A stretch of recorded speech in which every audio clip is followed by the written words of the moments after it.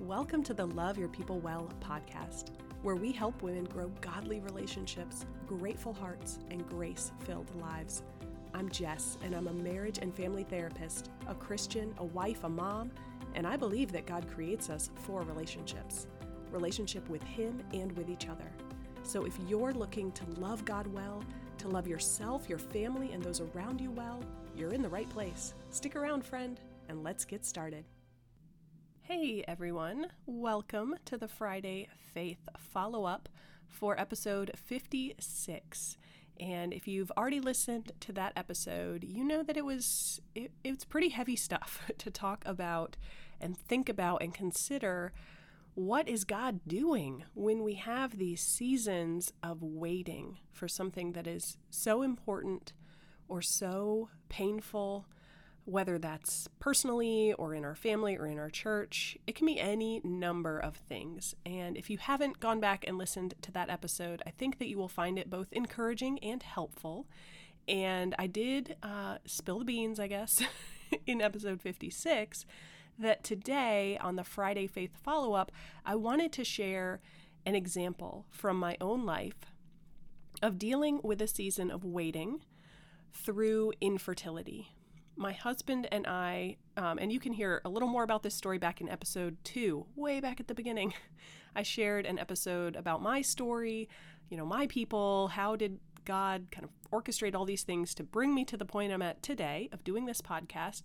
And a big part of that story is infertility. So you can hear a little bit more back in episode 2. But when we think specifically about waiting, there has not, at least yet, been something in my life that was quite as painful as waiting to have children. And the Lord was so gracious during that season. It was several years of my husband and I trying to have kids before we finally got medical, clarification that it was incredibly unlikely that we were going to naturally have children. And God has blessed us. I mean, go back and listen to episode 2, and I know I've mentioned them other times. We now have 3 kids. We have triplets. The Lord has brought us children. He has blessed me with the gift of motherhood. And we did that through embryo adoption. And so I even got to experience being pregnant with them. Probably not your average pregnancy since it was triplets, but it was beautiful. It was wonderful, and I know that I appreciated the pregnancy as well as now my experience of motherhood in a unique way because I had to go through that season of waiting. And if you or anyone you know has struggled with infertility, you know that it's not just one time season of waiting because it goes on after that. Yes, we have children now, but if my husband and I want to have more children, we can't just assume, oh, hey, let's do it the normal way. We would have to be very purposeful and spend the time and the money and the paperwork for some sort of adoption.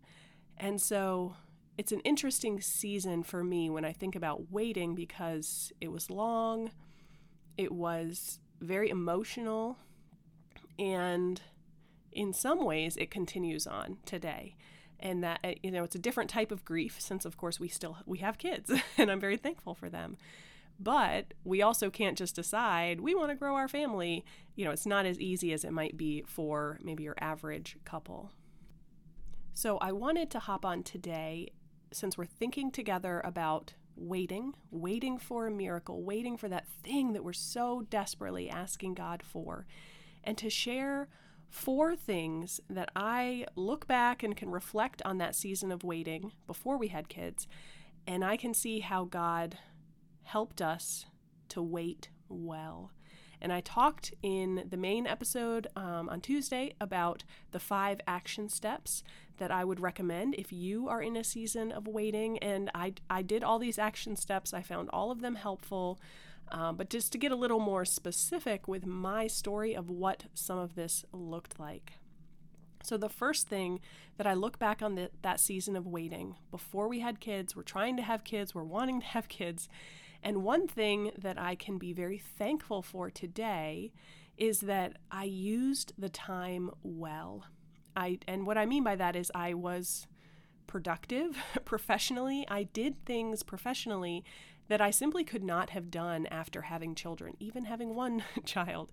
At the time, when we first started having kids, I had one job, and I don't know, I didn't really go into this a whole lot in episode 2, but I helped start in our town a nonprofit Christian counseling center. I was a part of that launch team, the prayer team, the planning team, and then the Lord showed me that I should quit my job and go be the director of the counseling center. So I was counseling there and directing things, managing everything. It was a lot of work. Starting a new business, that's a lot of work. I enjoyed it, and it was very busy, but even at the time, I knew I couldn't say yes to this. I could not invest this level of time and emotion and energy if I had kids, if I had newborns at home. It just would not have happened. And so I'm so thankful that even during the season of waiting, I could recognize and be grateful for the things that God was equipping me for and allowing me to do during that season that simply would not have happened if it were coming up today. And I've got kids at home. And even now, having this podcast and this digital ministry, there are so many skills and things that I practiced and built when we were starting the nonprofit counseling center that now serve me so well here. I had to start a website. I mean, y'all, technology is not my thing, but now I've got the loveyourpeoplewell.com website. Like, I learned a lot of that with the counseling center. And not only did God use that to bless our community, the counseling center is still going strong, even though I'm not there counseling anymore. He also was preparing me for this ministry. I didn't know that at the time, but I can say that now. And again, I can be thankful. So that is one of the things that I'm thankful for, that season of waiting, a way that I see that God used that season of waiting. And a second piece of how we waited well was that my husband and I invested a lot of time and energy into our marriage and our church. We had a lot of quality time together. We were purposeful about that. We had several different ministries at our church that we were volunteering with and leading. We led the college ministry, and he was very involved in the worship music part of things. And I led some Sunday school classes. Like, we did a lot of things that now, today, with our own kids at home, we don't have time to do that. And that is its own struggle right now. I think I even talked about that a little bit back in episode 2. But that is one of the ways we waited well. We invested in the relationships that we did have. We built up our community and our marriage before God blessed us with children. And we weren't doing that so that when we had kids, we would have meals delivered or whatever. We were doing that because that was where God had us in the moment. And so we tried to embrace that and press into those relationships. The third piece of waiting well, in my experience, waiting through infertility, was there was a specific worship song. I might even mess up the title here, but I know one of the main lyrics is "Fix your eyes upon Jesus." You can Google it. There's a ton of different versions of it. But the Lord really impressed upon me. I'm going to maybe combine 3 and 4 here, because that song, that worship song, was so powerful in my spiritual walk during this season of waiting. And it coincided so closely with what I would say is maybe number 4 of how we waited well. I had a lot of really intentional devotional time in the Bible. And a scripture passage that the Lord really used in my life during that time was Hebrews chapter 12, verses 1 through 2. And I'm going to go ahead and read that for us right now. Therefore, since we are surrounded by such a great cloud of witnesses, let us throw off everything that hinders and the sin that so easily entangles, and let us run with perseverance the race marked out for us, fixing our eyes on Jesus, the pioneer and perfecter of faith. For the joy set before him, he endured the cross, scorning its shame, and sat down at the right hand of the throne of God. And that right there in Scripture, fixing our eyes on Jesus. And that worship song, which uses that lyric, I think it tweaks it just a little bit to fit into the song and all the things. But that idea of throwing off the things that were hindering me, throwing off my sin, being intentional to purify myself as much as possible while I was waiting to become a mother, fixing my eyes not on children or no children, not even on my marriage, but fixing my eyes on Jesus. That was so powerful. And I know it's one of those experiences that words is just not going to cut it. But if you have been in a season of waiting for something very deep and personal and meaningful, you probably have had that experience that something is just so powerful in your life from the Lord, you can't even explain it adequately to other people. And those are just some of the things that God used that season of waiting in my life to do. He accomplished things through me that couldn't have happened if I had kids. And he spoke to me, he ministered to me, he comforted me, he helped me fix my eyes on Jesus in a way that I still need today as a mom, and I don't think I would be as good at that. I don't think I would be as aware of my need for that if I had not gone through this season of waiting. So, my friend, please know you're not alone if you're in a season waiting for that miracle to happen. God knows you're there, and he's there with you.